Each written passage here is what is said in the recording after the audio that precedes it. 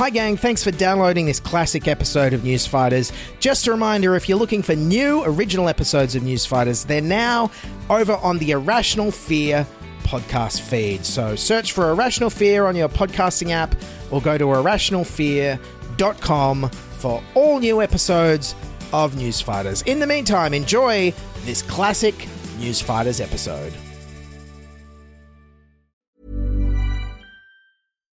Millions of people have lost weight with personalized plans from Noom. Like Evan, who can't stand salads and still lost 50 pounds. Salads generally for most people are the easy button, right? For me, that wasn't an option. I never really was a salad guy. That's just not who I am. But Noom worked for me. Get your personalized plan today at Noom.com. Real Noom user compensated to provide their story. In 4 weeks, the typical Noom user can expect to lose 1 to 2 pounds per week. Individual results may vary. Planning for your next trip? Elevate your travel style with Quince. Quince has all the jet-setting essentials you'll want for your next getaway, like European linen, premium luggage options, buttery soft Italian leather bags, and so much more. And is all priced at 50 to 80% less than similar brands. Plus, Quince only works with factories that use safe and ethical manufacturing practices. Pack your bags with high-quality essentials you'll be wearing for vacations to come with Quince. Go to quince.com/pack for free shipping and 365-day returns. This is Newsfighters, where we fight the news so you don't have to. Hello everyone, welcome to Newsfighters for today, Monday, April 27, 2020. I'm your host, Dylan Bain. Now, breaking news just coming in. We're going to cross live to actor John Travolta, who has an important announcement. Hello everyone, I hope you're doing okay during this quarantine time. And my son, Ben, changed his TikTok name to Ben_Travolta, all small letters. So check it out if you care to. Yes, not sure how the economic markets will respond to this one. Thank you again, John Travolta. Yes, it is the age of coronavirus and our housebound lockdowns are entering a second month and we really are running out of stuff to talk about.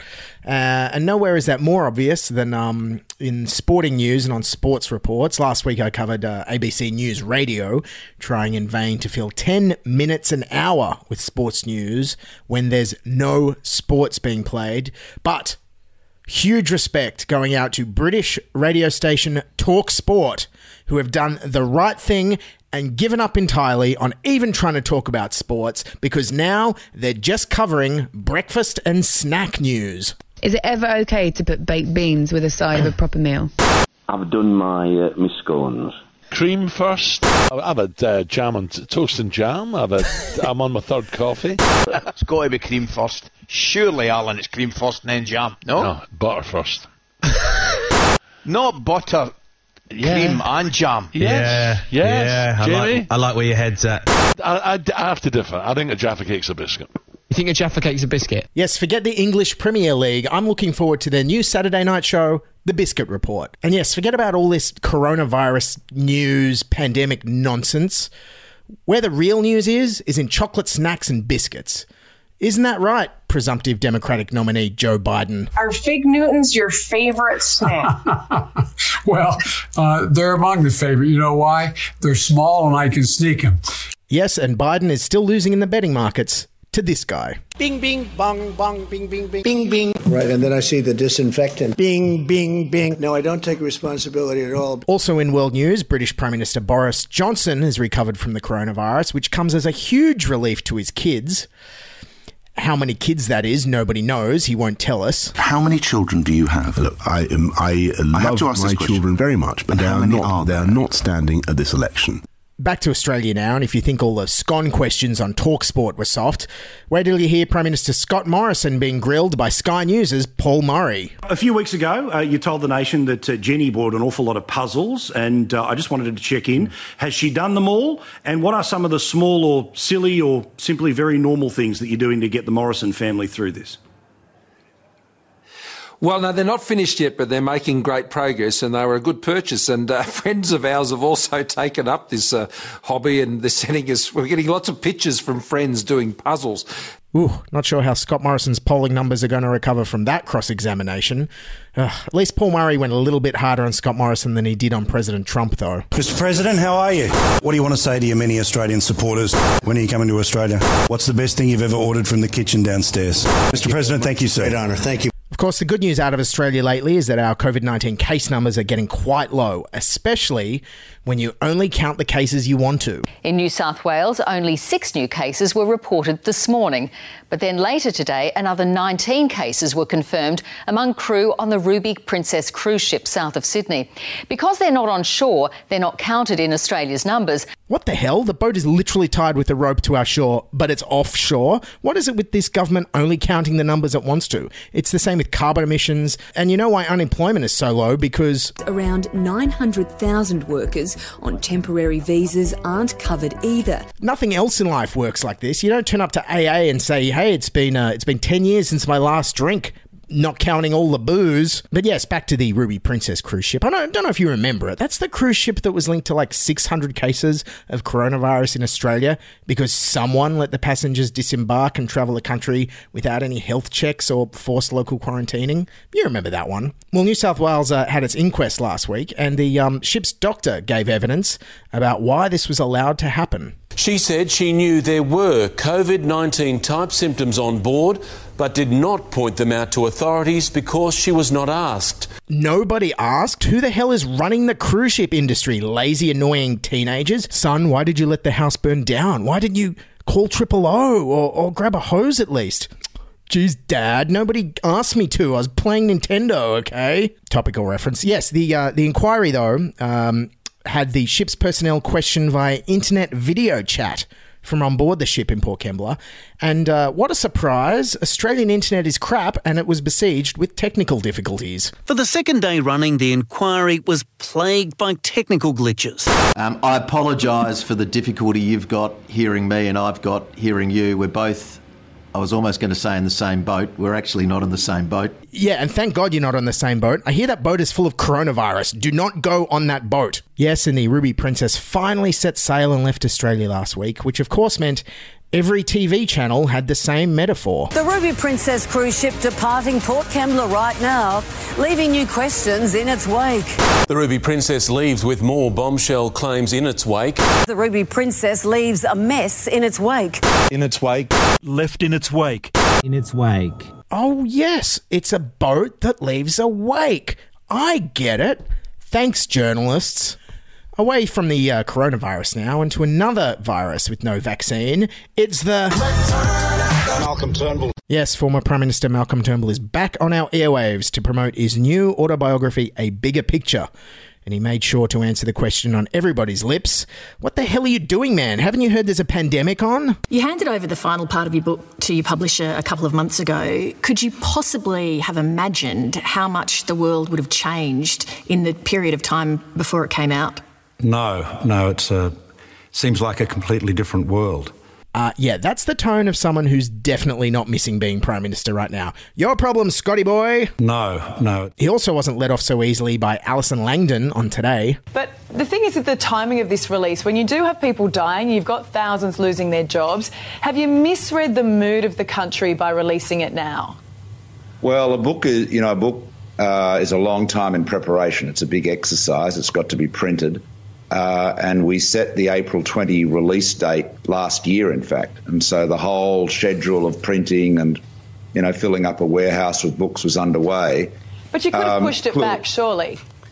It actually wasn't that simple. I mean, the publishers needed the cash flow. The booksellers needed the cash flow. Oh, so selfless of Malcolm there to think about the cash flow of others. Malcolm still didn't seem to get what bad timing this was, though. And when would be a better time? Any other time, Malcolm. Literally any other time. This is not an ideal time. Obviously, a lot of, people are broke and unemployed and not sure how they're going to cover rent. Oh, wait, I think I'll just pop by Dymocks and buy Malcolm Turnbull's new $55 book on my way to line up at Centrelink today. That'll be a good use of my time and money, said nobody ever. The reality is life has to go on. And nothing says life has to go on like publishing a grievance-filled and vengeful memoir slagging off all your old colleagues. But another aspect of the coronavirus pandemic is that the lockdown has led many bookstores to shut. When Malcolm Turnbull announced the launch date for his book last year, he never could have imagined something like coronavirus taking hold. And while that has closed a number of bricks and mortar bookstores, his team says that online sales are doing particularly well. Yes, and it turns out the online distribution for the book is very strong amongst the pirating thieves in Parliament House. A Prime Ministerial advisor has been accused of illegally distributing copies of Malcolm Turnbull's memoirs. A close confidant of the PM accused of being behind some viral piracy. We had a pretty good idea it came from the Prime Minister's office after Defence Minister Marise Payne couldn't keep a straight face when asked. Did it come from the Prime Minister's office? This is the suggestion from the publisher. Absolutely not. OK, who did it come from? David, I've received and deleted. That's the most important thing. You won't tell us who it's come from? Received and deleted, David. I'll take that as a no answer. I think we will. Great classic Liberal Party pause there. I believe Marise Payne's been in training for years for this moment with her mentor Tony Abbott. How's that turning into a media circus?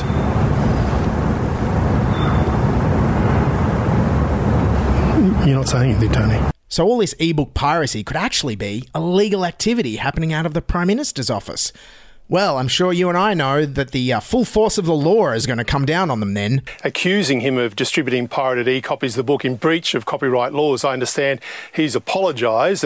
Mr Turnbull says the advisor admitted to sending it to 59 people, while the government has said he has apologised. Well, he apologised, so that wraps that up then. Imagine if that happened on CSI. We caught the murderer and he apologised. Well, that wraps up this case. Next time you break the law and get caught by the police, just apologise. Sorry, I was eating a kebab, officer.